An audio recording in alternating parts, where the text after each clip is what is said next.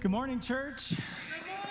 Happy Thanksgiving to every single one of you. It's a great weekend to be together in church, and there's been some great songs already sung over you, and songs that we've sung together about the faithfulness of God, about His blessing for us in our lives. And we've been walking through this series that's called We're Coastline, and the whole point of the series is just sharing our values and why we do what we do. With the name change, we just wanted to reinforce that this is your church. This is the church that you've loved. Our values remain, and God is using us to be a blessing. And so today, the title, of course, it's We Are Coastline, but the title of today's message is We Are Faithful. We are faithful.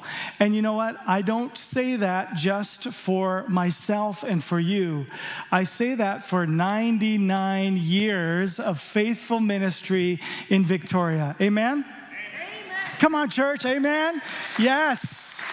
We've been here a long time. There's a lot of years of faithfulness to serve a city, to love this nation and this island, and we get to be a part of that. And so we've been using Isaiah 61 as a guide. And so I want to give you a verse today that will kind of help us with the theme. We're talking about we are faithful. Listen to this verse. This is your God speaking to you. Instead of your shame, you will receive a double portion. Does that sound like a Thanksgiving verse for somebody? Yeah? Double portion, fill up that plate, have seconds. Okay, so instead of the shame, you will receive a double portion. And instead of disgrace, you will rejoice in your inheritance. I hope you're seeing the same thing I'm seeing. God is so generous. Hey, isn't He so good to us? Hasn't He given us what we don't deserve and kept from us what we deserve? Aren't you thankful that it's not shame or disgrace, but it's double portion and inheritance? God has a blessing for you. He wants to bless you. He's generous with you, and He's that way all the time. And so this leads us into our heart in the next 3 weeks. We're going to be talking about giving. We're going to be talking about money. And the reason why is, we do this every single year around this time, around anniversary time. And we do it because we know what God has done for us. We know that we've received a double portion. We've received an inheritance. Shame and disgrace has been taken away in Jesus. And so every year we reflect at this time of the year on God's goodness and also on being the faithful people that God has called us to be. And so this week I'm going to talk about about being a faithful giver. Next week we'll talk about over and above giving. And the week after that we'll take our heart for the house offering, which I am always so excited about.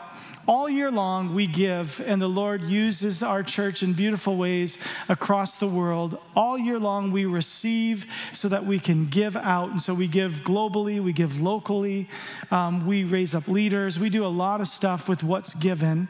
But one time a year we focus on the house. And that's what's allowed us to continue the refreshment of the house, the renewal of the facility, which we're all enjoying. And we know we have a bit more to do. In fact, this whole area behind me here, which is our future preschool, is now nothing but bare studs on the walls.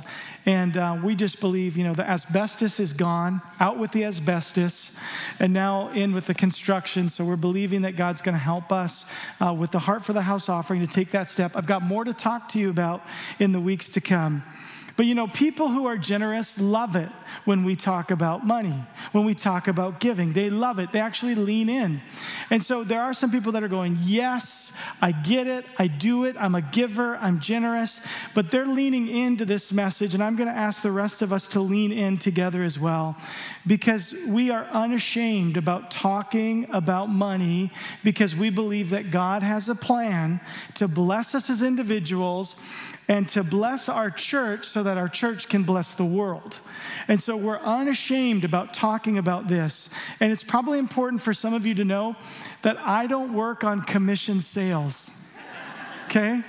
Like, I don't get more money because I'm talking about money and you give money.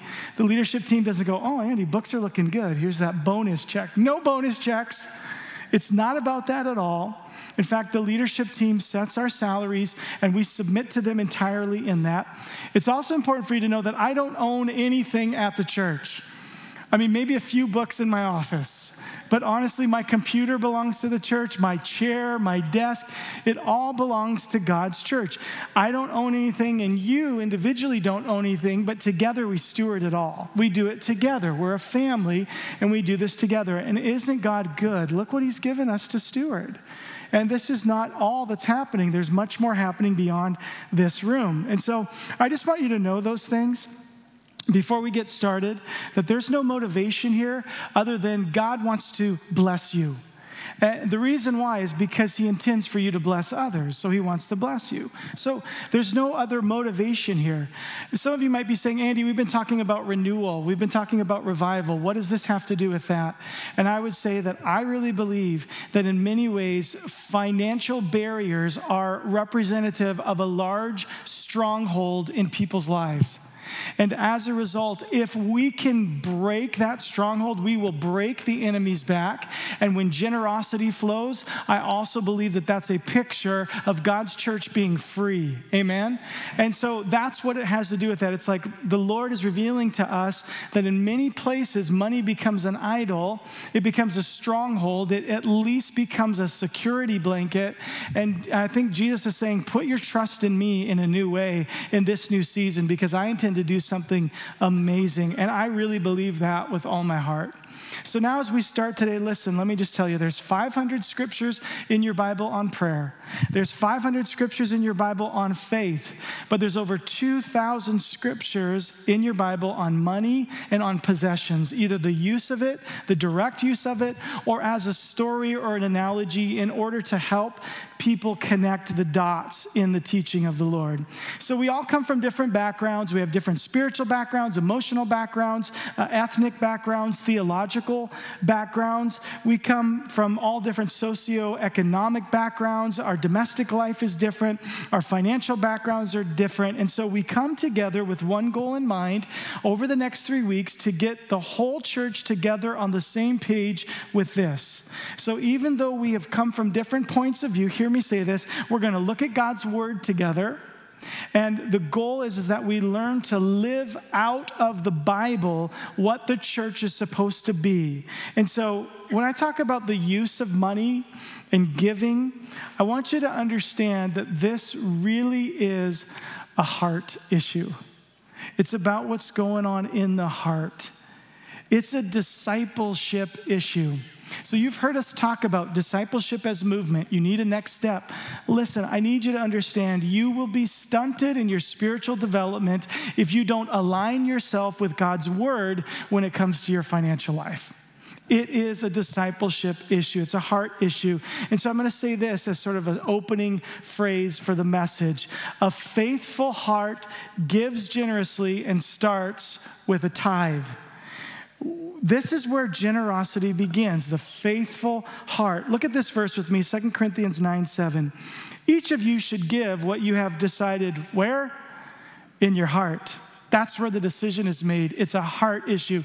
Decide in the heart, not reluctantly or under compulsion, for God loves a cheerful giver. Are you seeing the same thing I'm seeing here? Giving is a heart issue, and faithfulness is to decide and then to do it. That's what faithfulness is. And I get to do that cheerfully. Listen, no one's forcing anybody to give. That's not the pressure. It's not about being compulsive. I'm not going to take the offering at the end of the service. We're not doing that because that's not the point. The point is as Christians, we give because our hearts have been touched by God. That's why we give. Our hearts have been touched by God. Well, Andy, how much do we give? Well, we are a tithing church. In other words, we believe in the biblical practice of tithing. We practice tithing, meaning we give 10%. And I can guarantee you that your church gives away way more than 10%. But we are called to do that. So we give it to Jesus through the local church to fuel his good work through that church. And so I'm inviting you into that. The word tithe simply means a tenth. And it really wasn't a church word when it was first used, but now it has become a church word. You don't hear it very much anywhere else, and you don't hear it very much in church, but we'll talk about that in a minute. You don't hear this word very much. You don't go to the restaurant and say, that was really good service. Should we tithe to the waiter? Because you go, no, I got to give him way more than 10%, right? Absolutely. It's not a word we use, but it simply means a tenth. But it doesn't just mean any tenth. It means the first tenth. The very first part, off the top, we give to the Lord. And so let me give you some stats on why we need to hear a message about this. Firstly, let me just say, I want to applaud you, church. You gave so consistently during the pandemic. Thank you. You said, I want my church to be strong. I want to support my church. I believe in the church, and I want to do that. And so you did. And through the pandemic, we saw incredible faithfulness from God's people. Good for you. In fact, across North America, especially in the U.S., because most stats come from the U.S., charitable organizations receive 5.1% more than they did the year before. So people said, let's give during a time of need. And you did that too. But let me give you some other stats that'll help you understand why this message is important. 5% of church attenders give regularly. 5%. 75 to 90% of church attenders do not tithe. And when it comes to charitable giving of any kind, Canadians give half as much as Americans. The average Canadian Christian gives 1.7% of their income to charity of any kind, and approximately 30% of church attenders give absolutely nothing. And this is why we need to talk about this. Because you might say to me, well, how's GT doing? How's Coastline doing? How's this movement doing? Over the years, I would say we've done very well, but we're nowhere near 20% of those that attend actually giving. So you can imagine what that means. And the interesting thing about tithing is when people start tithing, they don't usually stop. Why is that? I'll tell you why. Because they see the benefit. They see the benefit all around them. They experience the benefit personally. God blesses obedience. And listen, let me just encourage you with something, because this message for me is not like a shame on you, church, do better kind of message at all. This is an exciting message because there is great potential in the body of Christ. And so let me share this with you. Do you realize that if Christians in North America alone, not worldwide, just in North America, took seriously their responsibility to simply tithe, we could end world hunger, we could end illiteracy, we could provide clean water for everyone on the planet, we could fully fund every missionary, we could send every missionary that wanted to go on the field, every church could own their own building debt-free. Think about that, friends.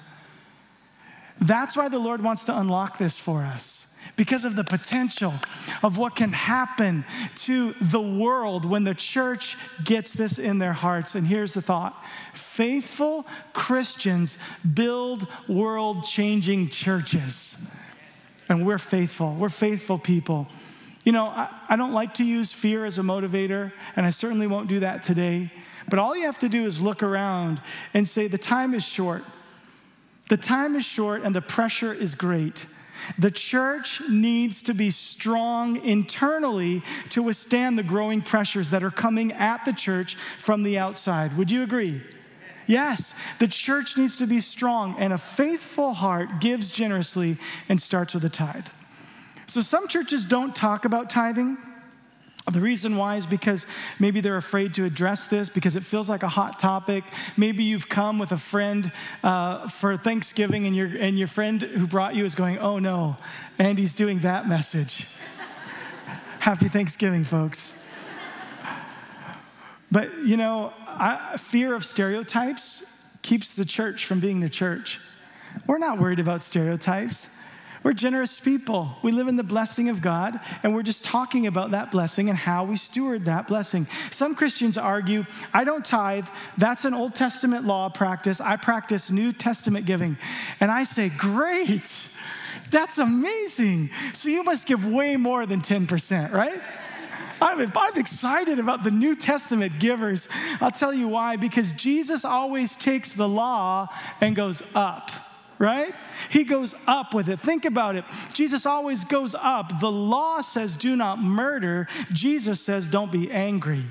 The law says don't commit adultery. Jesus says don't lust. Jesus always takes it higher. So if you're saying the law was 10%, Where are you going to go from there?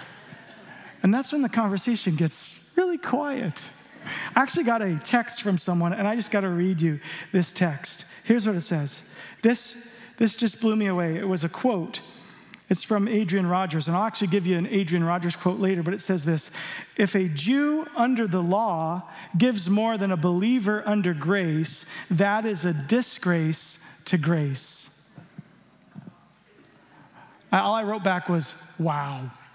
Because that's a pretty bold statement. Usually when I talk about money, people start to get a little bit sweaty, but we're all here together, so you're okay, all right? You're just good. The temperature hasn't gone up.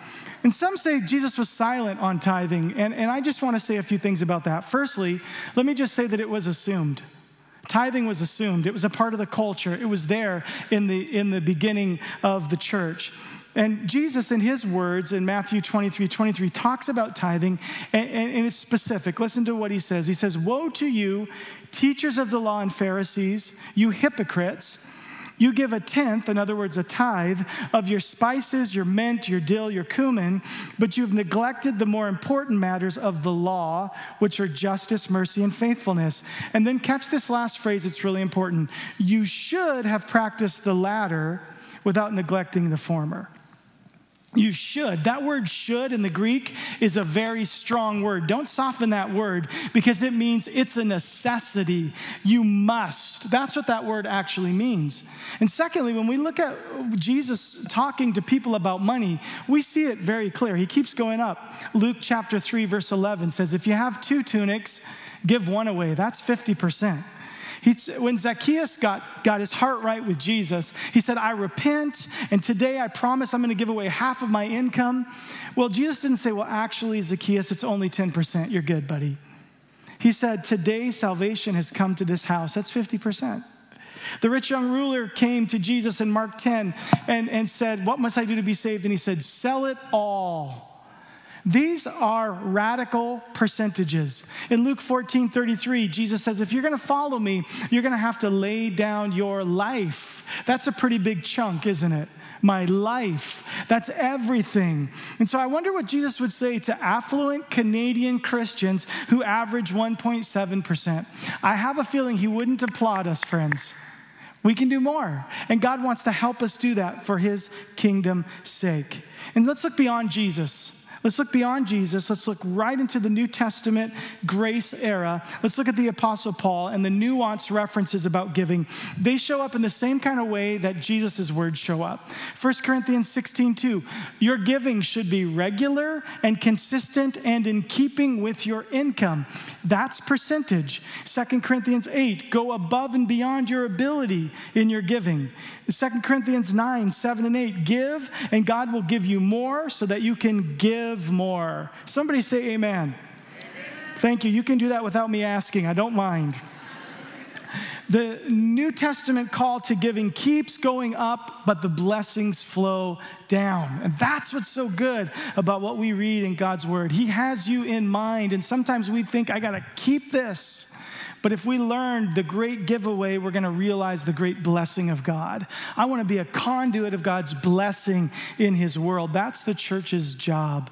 So there's really, if you look at your whole Bible, if you go back to the beginning and look all the way to the end, you're going to find that there are really 3 biblical eras in your Bible. There's the pre-law. Then there's the law, where God spoke to Moses, 10 commandments, all of that. And then there's the New Testament grace era. We just looked at the New Testament grace era. Now let's go backwards. Let's look at the law for just a moment. Well, the law makes it very clear that tithing is an important piece of the life of the follower of God. Leviticus chapter 27, verse 30 says, a tithe of everything from the land, whether grain from the soil or fruit from the trees, belongs to the Lord. It's holy to the Lord. Holy means set apart, different from the rest. The tithe is to be treated differently than the rest of your money. Deuteronomy 26 uses really strong language. It says, I have actually removed from my house the sacred portions. In other words, this is so holy to God, I got to get it to God as soon as possible. I got to get it to the temple. I got to get it out of my house. I've removed it from my house. And the first tenth blesses the rest. When we give that first tenth away and we believe that what God is doing when we do that is God is then free to give us more and to bless what we have. And I just want to tell you, I want to testify that God is faithful. And in our lives as a family, we tithe. And what we found is that the 90 goes so much further. I can't even describe it to you. We've seen miracles. We've seen provision. We've seen extra. And there are times where God just blesses us as a family, and we stop with our children and we say to them, listen, we didn't pay for this. We didn't earn it. We don't deserve it. Nobody owed it to us. But look at what God has done. Let's be sure to give him praise. This is because we give. Because we give, we can trust God. And when there's a need, we can bring our children together. We can pray. And we can say, God, you know our hearts are to be givers. We give. And so, Lord, we have this need. Meet it so that we can continue to be generous. And that, my friends, is such a gift. What a joy to be in that space with the Lord. So we're still talking about the law. Let's look at kind of that it's a mainstay verse regarding tithing from Malachi chapter 3. I'm going to read this for you, and I hope you get excited about it. It says, bring the whole tithe into the storehouse, that there may be food in my house. Test me in this, says the Lord Almighty, and see if I will not throw open the floodgates of heaven and pour out so much blessing that there will not be room enough to store it. And then he says this, I'll prevent pests from devouring your crops, and the vines in your fields will not drop their fruit before it's ripe. In other words, I'll keep what is left of yours, and I'll bless it, and I'll multiply it. And that's what the Lord Almighty says. Then all the nations will call you blessed, for yours will be a delightful land, says the Lord Almighty. This is a promise that God will do something supernatural with your finances when you tithe. Just try it. Why don't you just try it? Just try it, because God gives you a money-back guarantee right here in this verse. He really does. He says, test me in it. He invites you, try it out, see if I don't bless you. And I've done this illustration once before, but I want to do it again just to make this picture really clear for you. All right, so, God says, bring me the tithe. So let's say this represents all that you have, and God says, okay, I'm going to give you potatoes. It's Thanksgiving. Potatoes, carrots, let's go with apples. And I say, okay, God, I'm just going to give you one of these, and I'm going to keep 9. And I'm just going to, this is your table over here. I'm going to make sure, first things first, I'm going to give to you, and I'm going to give you a cucumber. I'm going to give you some apples, bananas, carrots. I'm going to give you an onion. Anybody like onions? I love onions. Oh, she loves onions. Good. And what's this thing called? You don't know? Anybody know what this is? Squash. It's a squash. Okay, well, you keep 9 squash and you give 1 squash to God. I know what these are. I'm keeping the pineapple. That's good. No, I got to give it to God. 1 to God. I get to keep 9 pineapples. You see, I want you to see the picture here. The picture of bounty. This is a Thanksgiving cornucopia of blessing. Thank you, Pastor Luke. One more. Oh, and voila. Thank you, team. Thank you so much. Now, look at this table. Come on, guys. God's not a taskmaster. God's not tough on us. This is all his. And he says, you get to keep this. Just give me that. And part of the major problem that we're facing as a culture and as a church is we want to eat off of this table. This is a problem. Listen. Money can be a spiritual stronghold. What would happen if God broke off those stingy spirits in us? What would happen if God released us to say, I'll never eat off of your table, God. Look what you've given me. Look at this, Lord. I'll eat here. Because you know what that does? Then that gets me excited. Because at some point, if you focus on this, you say, no, that's God's. That's gone. This is mine. All of a sudden you go like, oh, kingdom builders.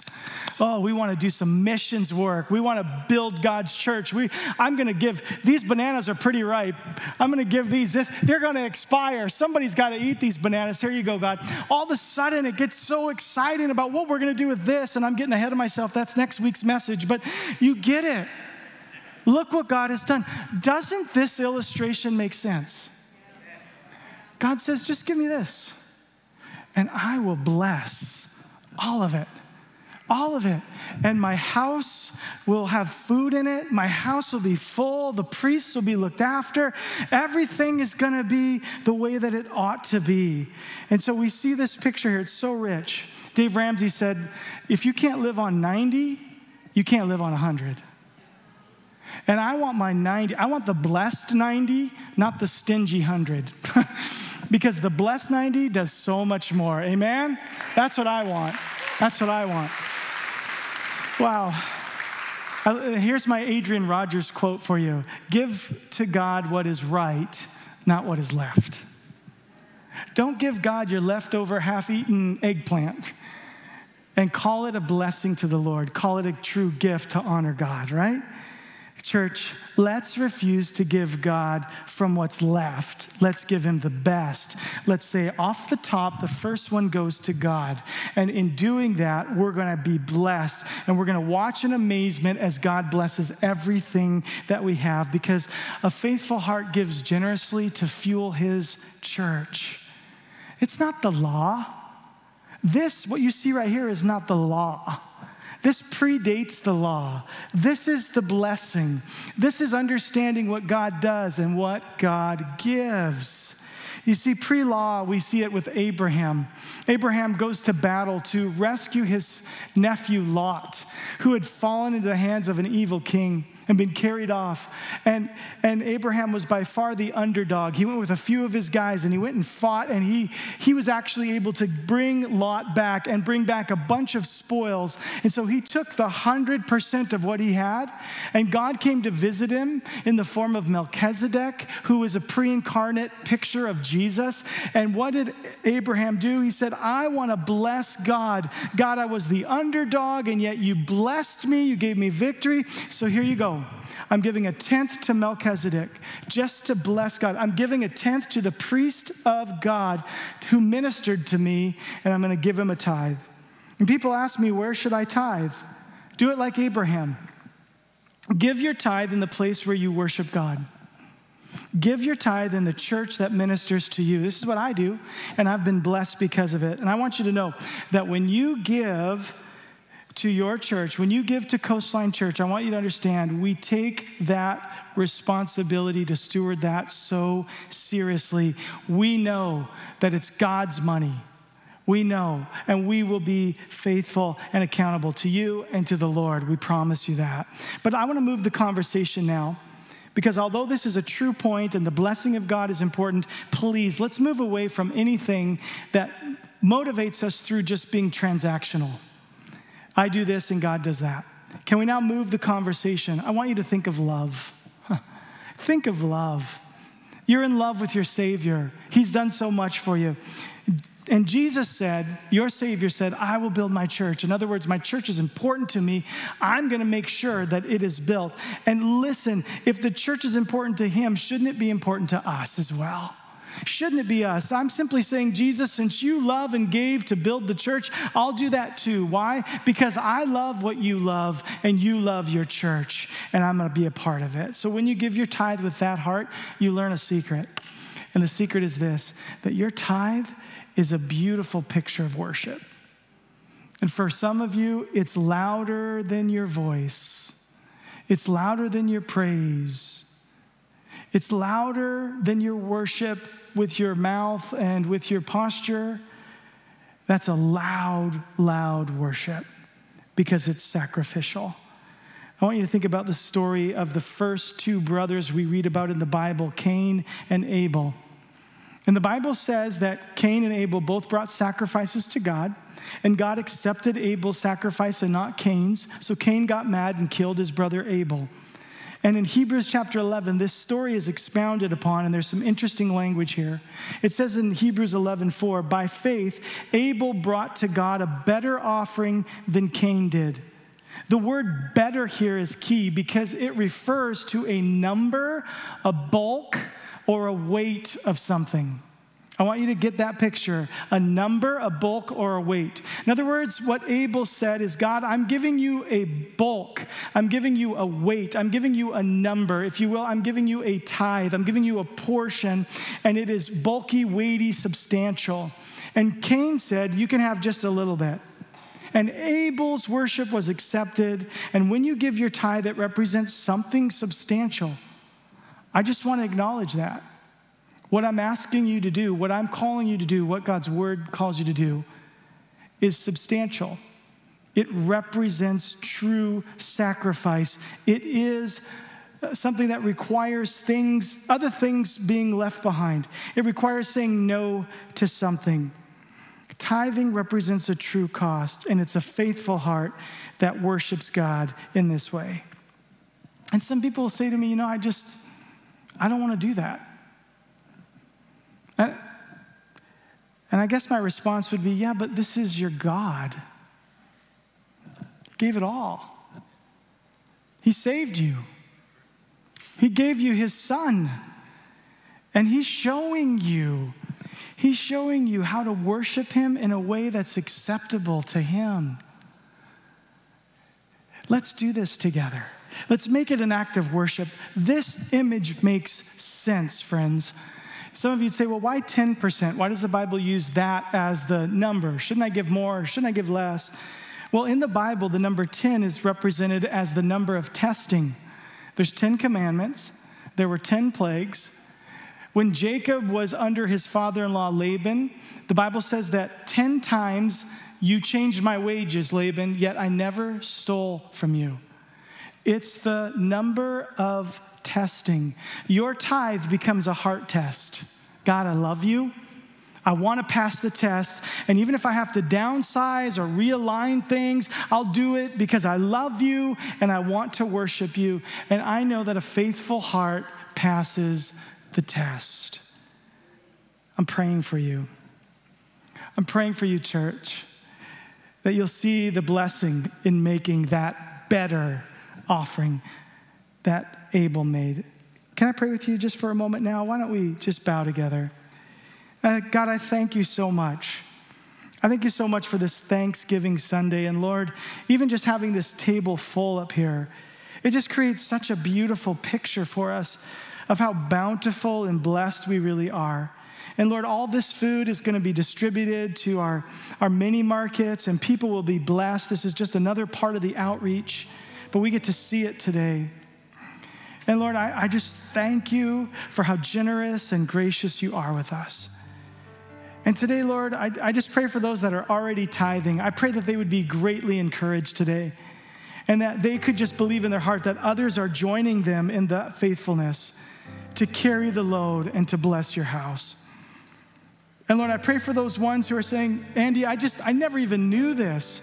Lord, I pray that they just feel your grace poured out over them. That they would just sense that, well, I can start where I am and I have this new joyful journey of next steps in my giving. It's beautiful, Lord. And God, I also pray for those who have just said, for one reason or another, I can't prioritize my giving in this way. And I just pray for them, Lord, that they might see it through the eyes of love versus transaction and obligation. Jesus, you're so worthy. You're so worthy of our praise. Help us to praise you, Lord. Help us to praise you with our offerings. So God, may we have a heart that's touched by God. May we together understand that a faithful heart gives generously. And maybe you're here today and you, just as we continue to pray, you're here and you say, I don't have a relationship with Jesus. Listen, let me tell you this. God was so generous that he sent his only son. That's how generous he is. He literally poured out the life of his son for you. That's the kind of generous God that you want to serve. He loves you. And he gives you this incredible gift, the gift of his son. So would you receive that today? If you're here today and you say, I haven't received Christ as my Savior, I haven't turned my life over to Jesus, listen, I want to invite you to do that now. Just simply say, Jesus, forgive me of my sin. Thank you for being God in my life. Thank you for forgiveness. Thank you for salvation. Thank you for a brand new start on this Thanksgiving Sunday. Thank you for coming in to my life. In Jesus' name, amen. Amen. So church, just as I finish, I just want to say, I did this illustration before in 2017. And after I did this illustration, someone came to me and said, I need to catch up. And there was a check given, a catch-up check. There was a sense in their heart, that's what they wanted to do. And I just want you to know, at that point, I wouldn't have been able to tell this part of the story, but now I've watched their life since 2017, and I see the blessing. I see the multiplication. I see the outpouring of God's goodness in their family and in their finances. They're blessed. And I really believe that it comes back to that moment where he said, I'll live on the 90, and God, you can have the 10. So may God inspire you and encourage you and bless you because he has good things for you and his church.